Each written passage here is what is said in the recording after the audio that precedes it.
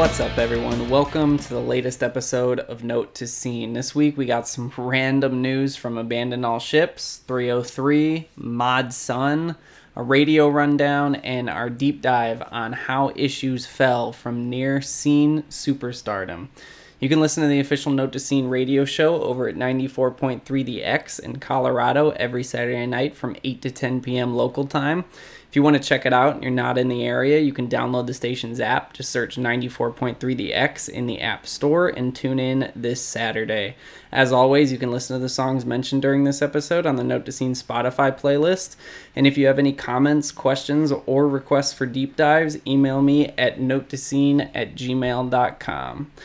All right, before we get into the news from this week, I have a correction to make from last week's Bring Me the Horizon dive. When I was unpacking Ollie calling out Kellen Quinn for his $80 Polaroid meet and greet package, I said that Ollie got his feather face tattoo as a sign of burying the hatchet and a nod to Sleeping's album cover for Feel, when actually the tattoo had nothing to do with Sleeping. He had gotten it completely independently, and then Kellen used it to sarcastically fire back at him with another diss. The two obviously eventually buried the hatchet, but it had nothing to do with Ollie's face tat. My apologies for the mix-up. So peak crabcore saturation point band Abandon All Ships have returned to at least some sort of active capacity. They've released 2 cover songs, one of the techno hit Maria, I Like It Loud, and one of Drake's Will Be Fine. These were both previously released way back in the day on MySpace, but they never officially saw the light of day like they are now. I actually reached out to 3 of the members of the band after they teased their comeback on Facebook to see if they wanted to break whatever they had in store on Note to Scene. Andrew followed me back and read my message but never responded, and the 2 never even opened the ones I sent to them. It's just so funny to see this band be at least somewhat active after Attack Attack announced their reunion. Crabcore really is just back, I guess. In other comeback news, 303 announced that they are returning with new music that will be released on their original label, Photo Finish Records, further proving that literally every band will eventually come back. I got a few quick things to say about 303. First, these guys were massive in an absolute scene breakout. They had songs with Katy Perry and Kesha, and even featured on a Kesha song that was a hit in and of itself. They had 2 songs peak inside the top 10 on the Hot 100, Don't Trust Me and My First Kiss, and then their feature on Kesha's song, Blah Blah Blah, peaked inside the top 10 as well. These guys had real, genuine hits. Second, after they fell off the face of the earth, I wrote an article about them in 2015 while I was at Alt Press called What Happened to 303. It wasn't even shitting on them. I literally defended them in the article, but at that point, we hadn't heard from them in years. Matt was my editor at the time, and their manager reached out and was furious and made us take it down. I think he was also Neck Deep's manager at the time or something like that, so we had to play his game if we wanted to have access to Neck Deep. Just one of the many bullshit politics games media is forced to play in the modern age. But 303 is back. I can guarantee you they will not have any breakout hits now, but we'll see what it sounds like when they do drop some new stuff. Now, this next piece of news I missed last week just because that part 2 Bring Me the Horizon deep dive was so massive and draining, but Mod Sun released a new song called Karma. It's total MGK, T Mills 2020 pop punk vibes and a complete banger. I love this fucking song so much. And Mod is one of the biggest scene vets out here, man. Like, he played in 4 Letter Lie and Scary Kids Scaring Kids. Dude put fucking Pat Brown from Sing It Loud and Static Selecta on the same fucking EP way back in the day. But he's got a new album coming on Big Noise, which is the same label that just put out T Mills Pop Punk Band's new album, which is also a fantastic record. So far, I haven't seen a big enough push for that Girlfriends album. I wish they'd be making more of a radio push, which makes me question how much they can actually do for a release, but I'm still so excited for this Mod Sun album, and I never thought I'd literally ever say that. Plus, MGK and Travis Barker are back in the studio making more bangers. We got more Jaden on the way. I mean, let's go 2021 major label pop punk. Okay, on to this week's radio rundown. MGK and Black Bear jump 2 more spots this week to 27 on Top 40 Radio. They might be onto a hit here. We're going to have to see. All Time Low, still number 1 at Alt Radio. This has been 8 total weeks they've been at number 1.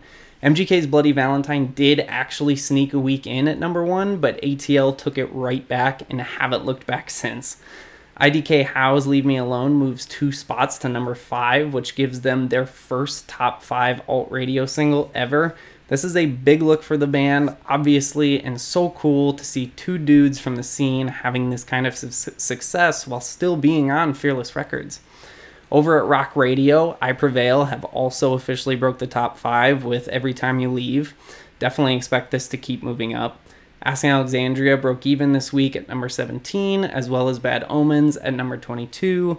Bring Me's Parasite Eve drops from 23 to 29. It's down 45% in spins. This is definitely the end of that song. Architects, Animals makes a huge jump from 41 to 30 with over 100% increase in plays.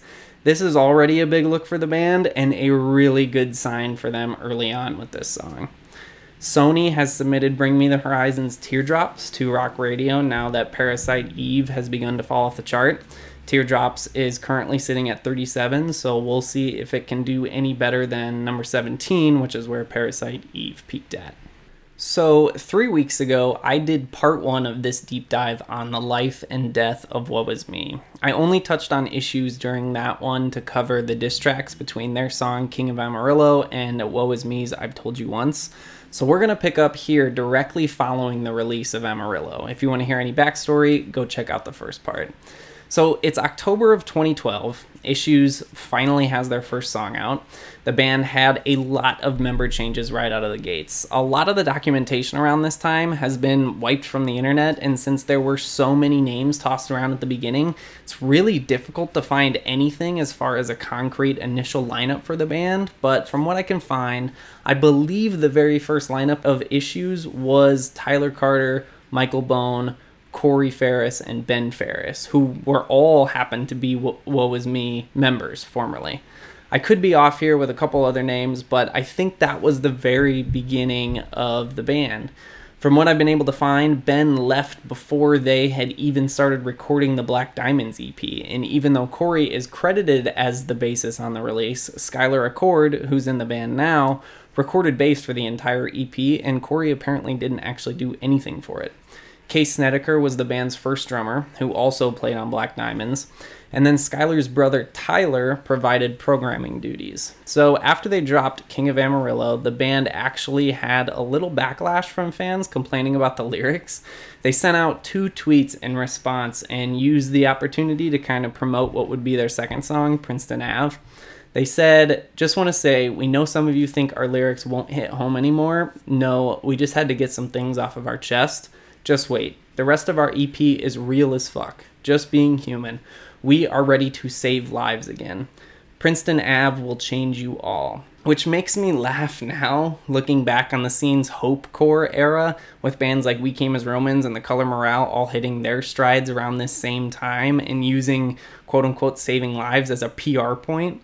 So Issues dropped Princeton Ave on Halloween 2012. It was a solid follow-up to Amarillo and absolutely kept people's attention.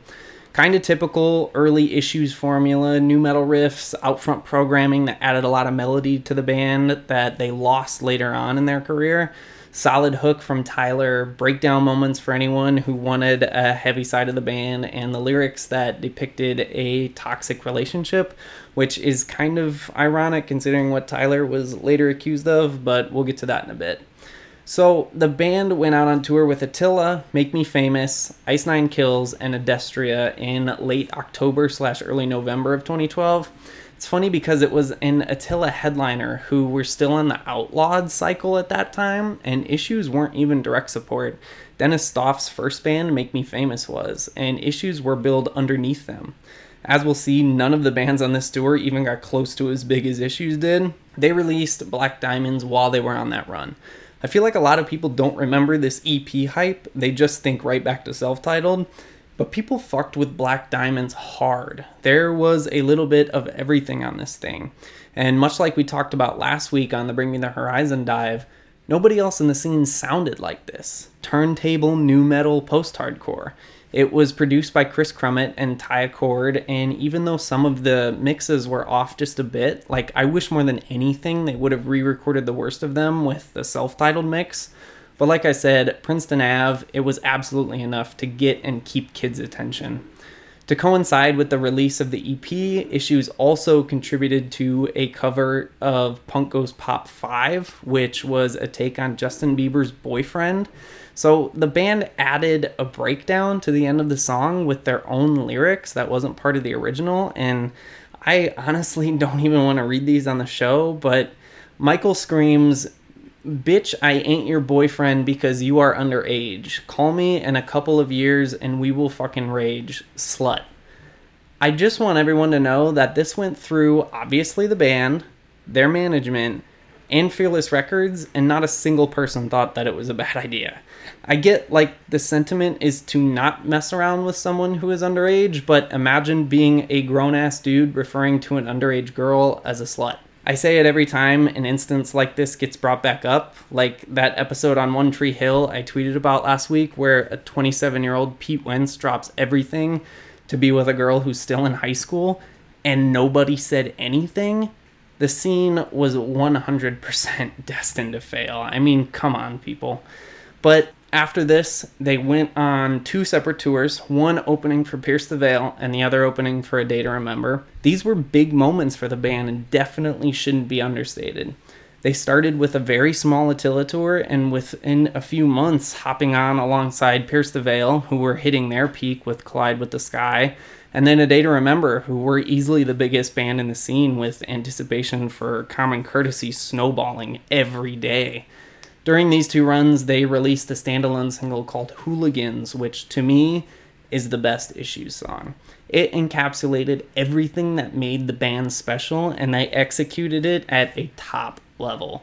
Near perfect programming from Scout, Linkin Park turntables, legit one of the biggest scene hooks of all time, heavy riffs that still cut like a knife, Michael's screams felt fresh, Tyler nailed everything, especially the way he inserted the melody into his rap parts. It's very similar to what we began seeing from the SoundCloud movement a few years after this. This song kicked the hype levels for the album, through the roof. But during and after these runs, though, they had some drama with their drummer, Case Snedeker. At first, it seemed fairly amicable. Case was only 19 during his time in the band and cited personal and musical differences. He and the band released pretty lengthy statements that really don't say a whole lot. It seems like they were really just talking in circles, so I'm not going to read those front to back, but he and the band parted ways in May of 2013, and then in September, he released another statement accusing the band of actually kicking him out and not paying him for any of his time in Issues. He put out a pretty long-ass statement that literally nobody remembers. Here's what he said. "I'm not exactly sure why I'm writing this, other than the fact that apparently I've been nothing but trash-talked by my former band. I was kicked out of Issues because apparently they didn't think I was a good enough drummer. It was so embarrassing because for a while I honestly believed this to be true. Well, honestly, the reason I was kicked out is because I disagreed with someone in the band so much that he said if I was in the band, he wouldn't be. The band told me this. He is a key writer, so I got kicked out. Supposedly, I can't play Hooligans up to par. The most popular video of Hooligans that everyone saw live with me just so happened to be the night I was the sickest I'd ever been. So later down the road, this member used it as leverage to prove his point. The new drummer, Josh, who was my friend, went to dinner with me after I was kicked out and told me that he was offered the position. He then asked me if I'd been paid my promised pay from the band. I said no, and he said he would make sure that happened. Never did.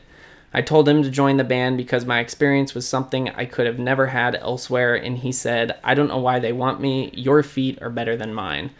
So I'm going to start this part by saying Josh is an unbelievable drummer. He's better than I am, but he's also got 3 years on me. My house was where Issues lived while in Georgia and practiced. When we got home from tour, my parents had sold the house and moved to where we couldn't practice or all stay. Josh has a house with a studio. People from the band moved into his house even before I joined. Why not have your roommate play in your band? Couldn't hurt your chances of a place to stay.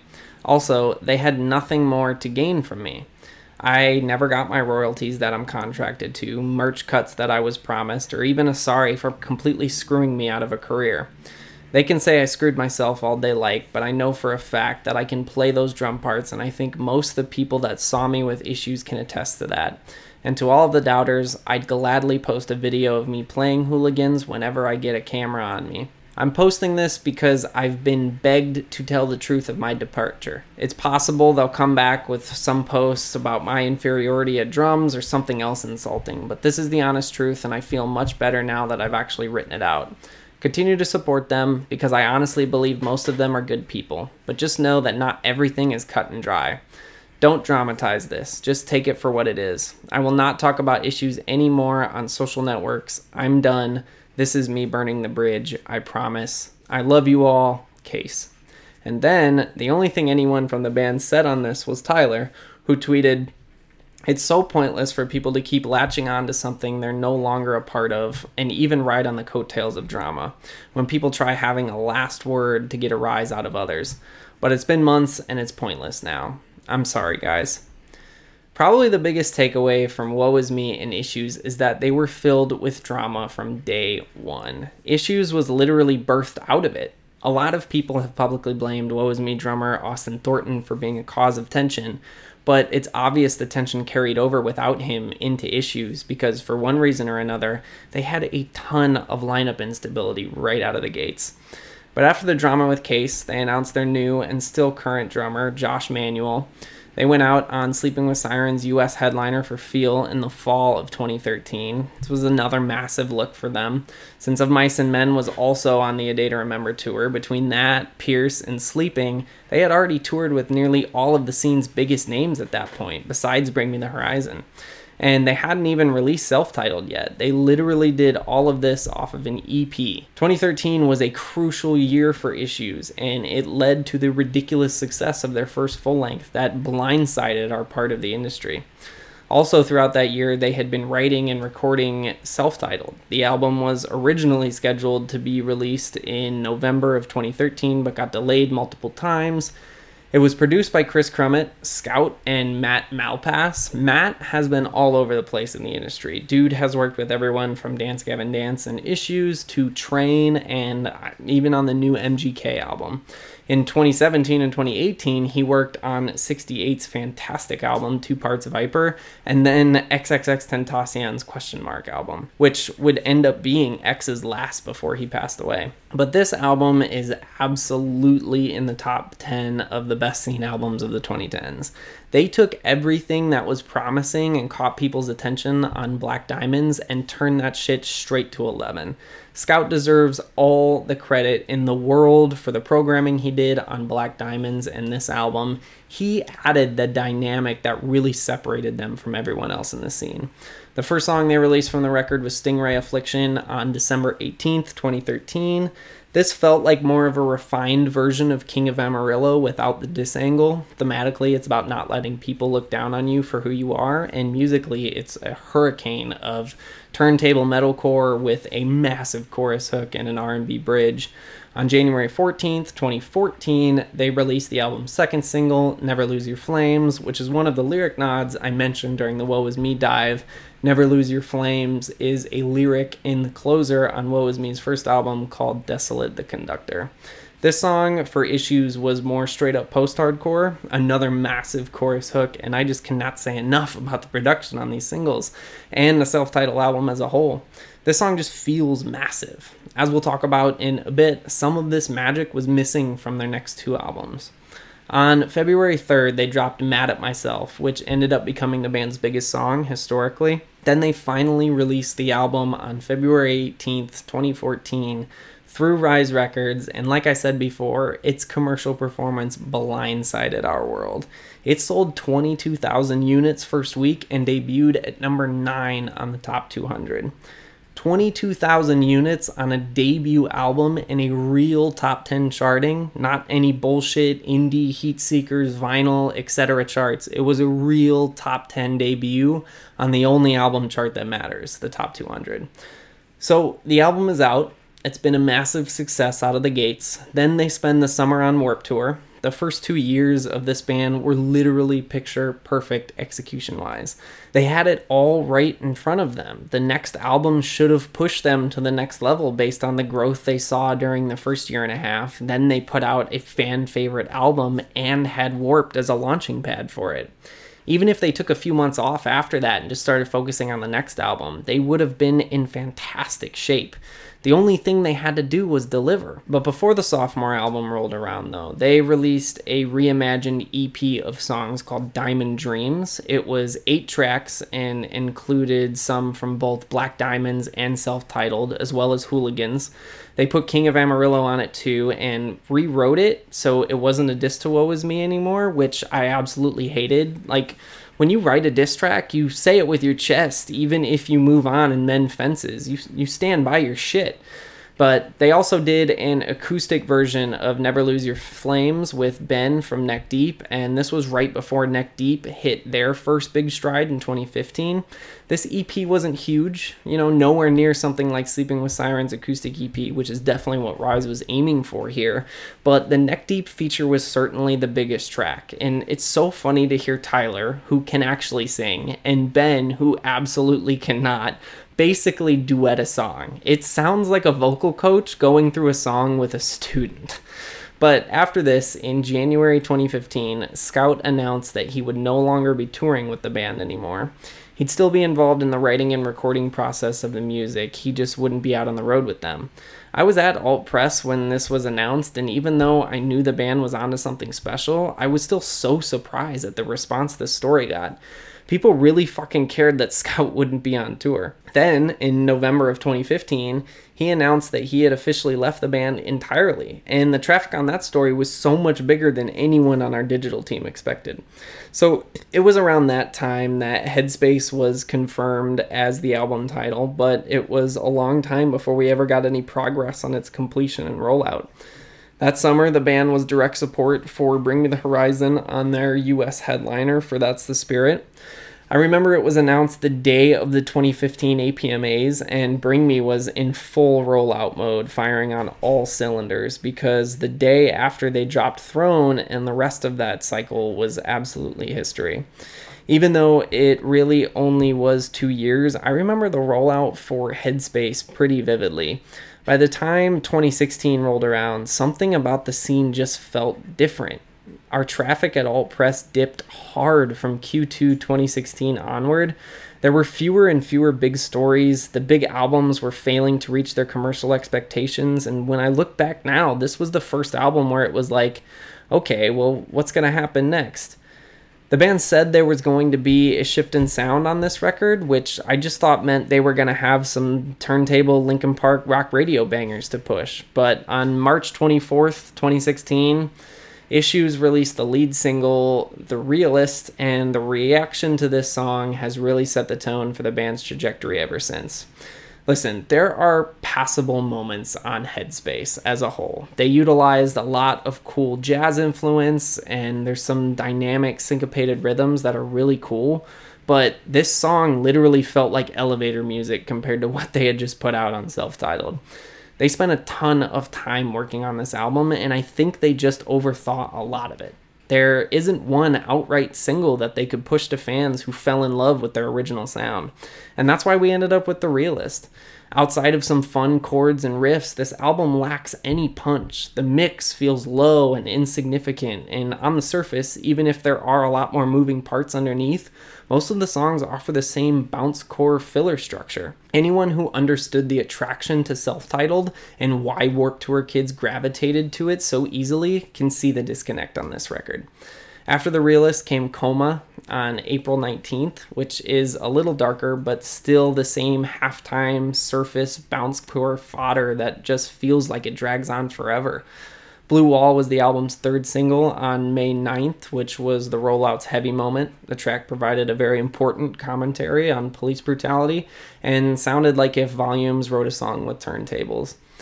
Headspace was officially released on May 20th on Rise Records. It sold roughly 18,000 units first week and debuted at number 20 on the top 200.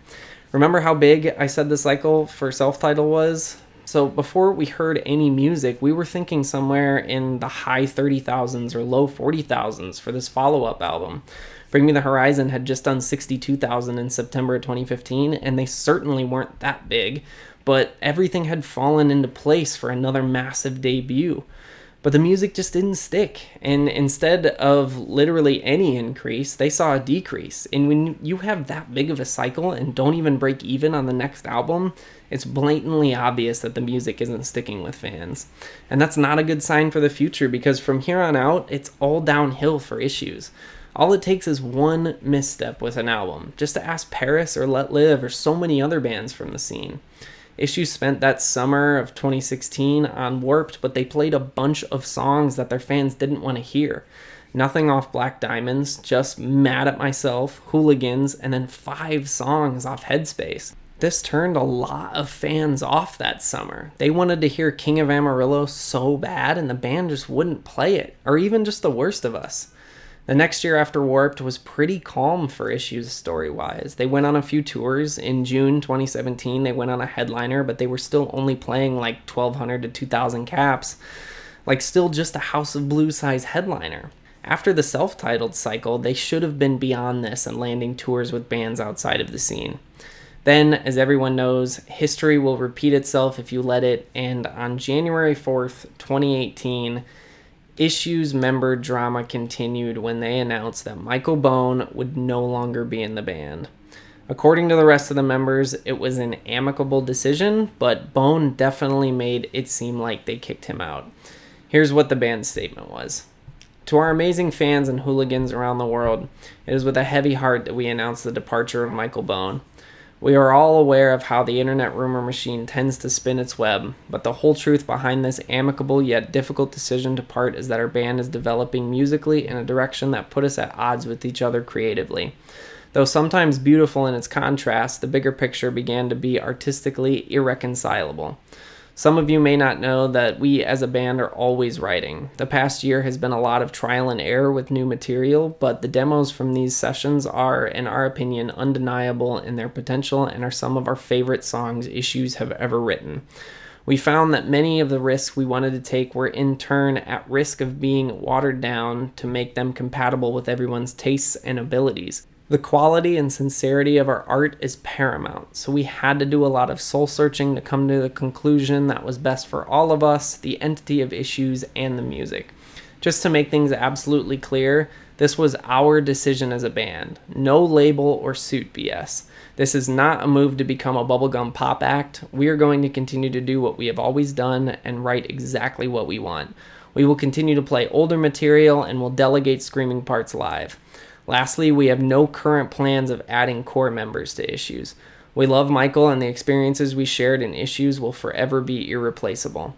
We wish him the absolute best with his future endeavors, and he will always have our undying support within his musical career. We believe he will continue to be a voice for the fans and prosper in his next journey. And here's what Michael said. Well, here I am typing up a statement I never thought I'd have to type. There's so much I could say, but I'm going to do my best to keep it short and to the point. First off, I want to make it clear that I did not leave Issues. It was brought to my attention that the band wanted to go in a different direction and that they would be moving on without me. As devastating as this news was and has been these last couple months, I'm excited for what the future holds. I am teaming up with Kevin Hansen, ex Woe Is Me, for my new project. We have been writing for a little over a month, and I have no plans on quitting music. As for the fans, I cannot thank you enough for your love and support.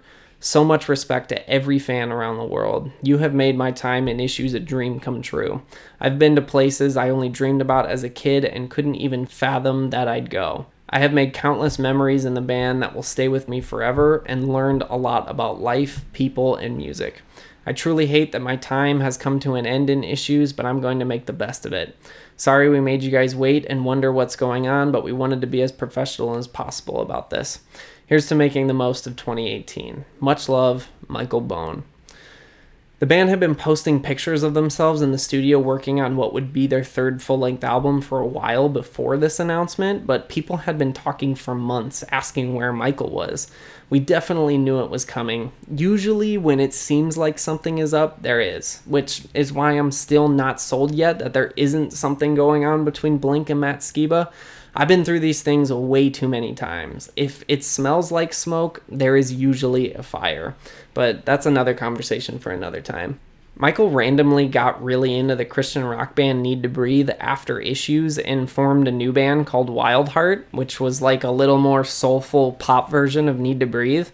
Michael was the drummer in it. Kevin Hansen, who, like he said, also played in Woe Is Me, played guitar in the band, which was interesting, but they only released a couple of songs and then they broke up. Here's their track, Lonely.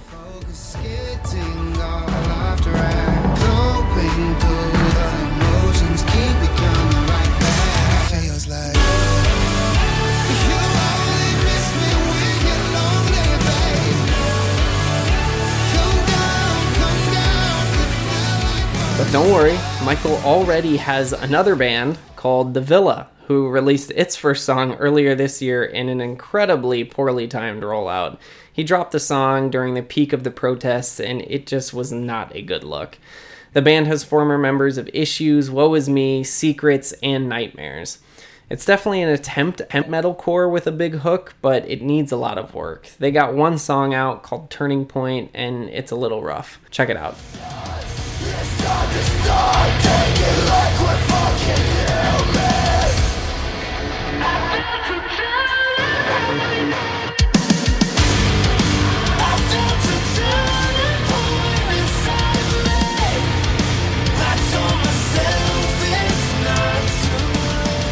So, to cap Michael's resume, he's been in A Path Less Traveled, Woe Is Me, Issues, Wild Heart, and now The Villa.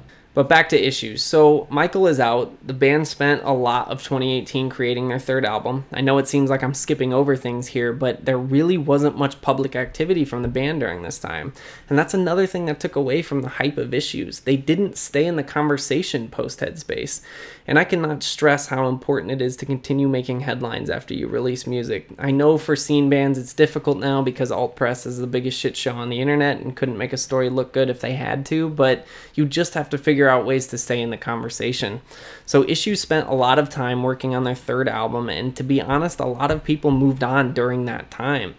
In the 3 years from Headspace to Beautiful Oblivion, the scene just fell apart. So not only did the band lose all of their momentum individually, but they came back to a literal scorched earth.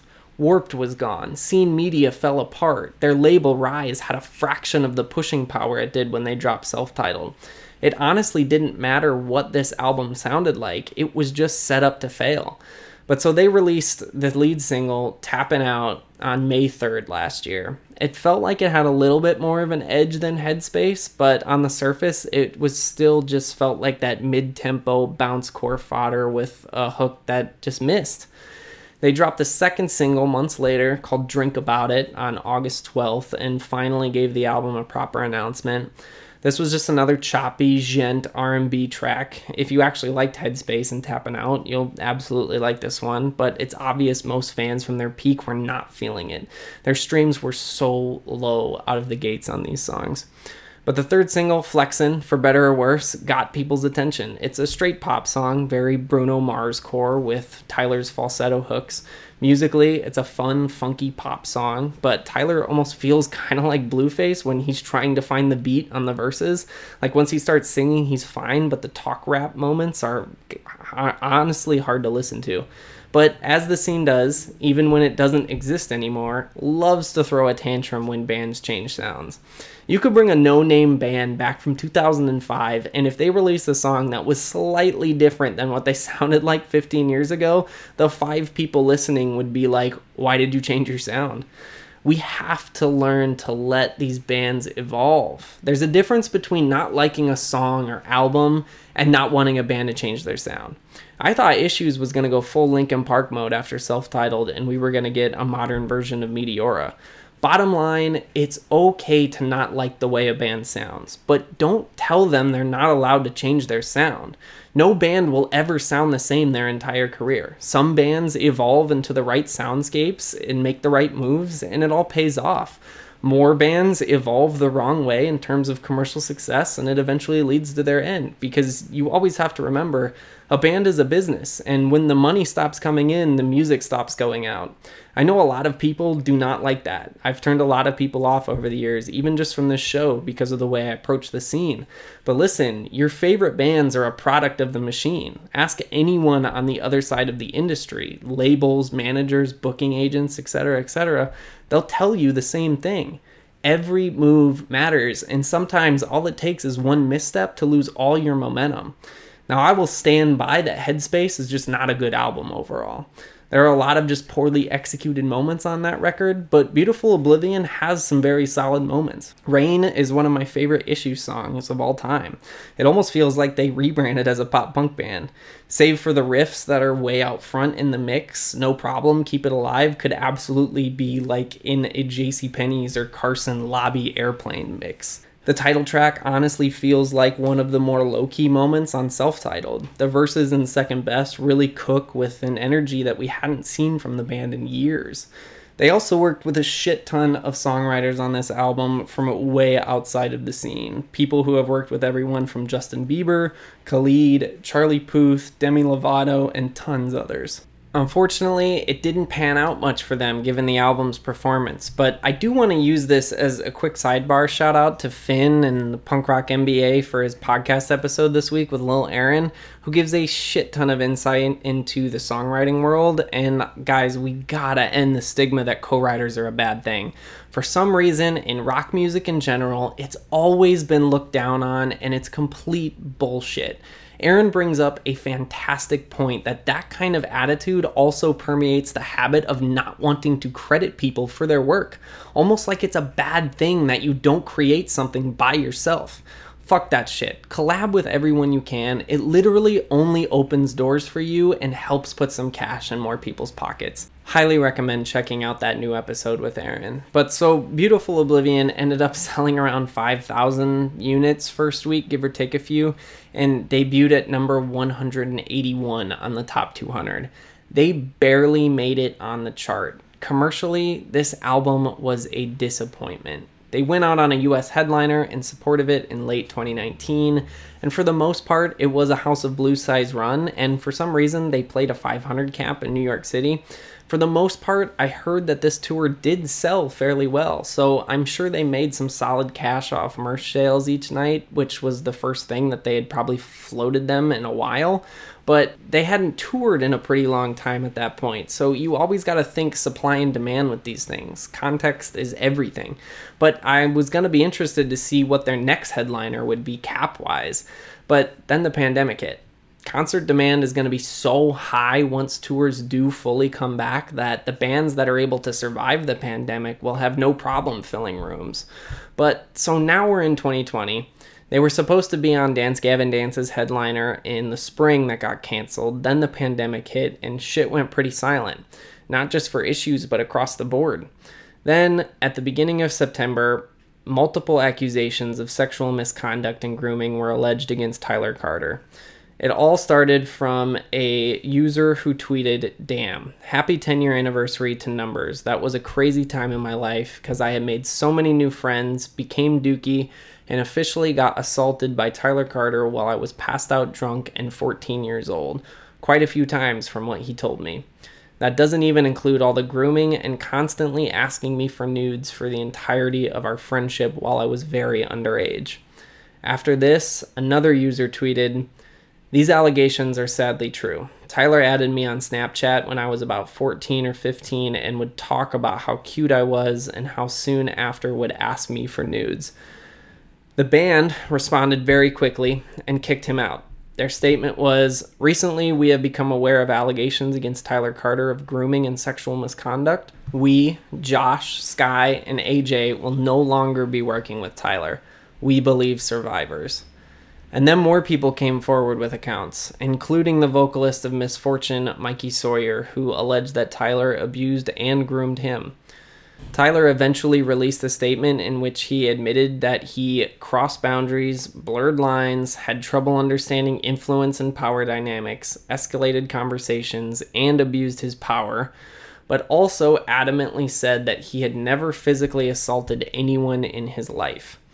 I have included links to all of these statements regarding this situation in the article for this week's episode for anyone who wants to dive deeper. Now, just last week, Tyler returned to Instagram and posted a story linking to a new profile of what appears to be his new band, Emerald Royce. Attila's guitarist Chris also posted a story linking to the profile. The bio for the account just says coming 2021. So apparently Tyler already has a new band with Attila's guitarist, and they'll be dropping their first music next year. I'm sure that's just going to go over great. But that nearly brings us to current day. Sky, Josh, and AJ said an instrumental release of Beautiful Oblivion is coming. Dropping instrumental versions of albums seems to be becoming somewhat popular with the bands that are left in the scene. Dance Gavin Dance has done it for all of their albums. Silent Planet did it for all of theirs. But as of right now, the future remains pretty uncertain for Issues. It would seem that they are continuing on. Obviously, nobody can play shows right now, so that's not even a question on the table. But the main one is who will be the vocalist now. It's just so wild how, after everything, Issues still ended up with the same fate as Woe Is Me. Tyler and Michael are out of another band again.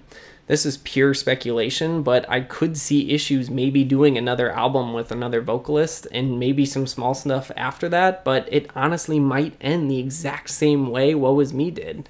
I've been saying it a lot lately, but the scene was truly just destined to fail. I think a lot of us grew up with this stuff while we were still very much kids and just didn't realize the bubble underneath everything. And then it popped, and now we're here. Alright everyone, that does it for our 2-part deep dive on Woe Is Me and Issues. Next week, I'm going to attempt to fit an entire dive on The Devil Wears Prada into one episode. We'll see how that goes. I might have to split it up into 2.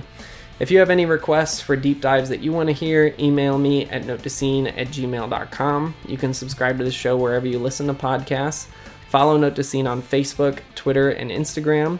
If you enjoy the show, please drop a review on iTunes. I'd appreciate it very much. Until next week, stay safe, and I'll talk to you soon.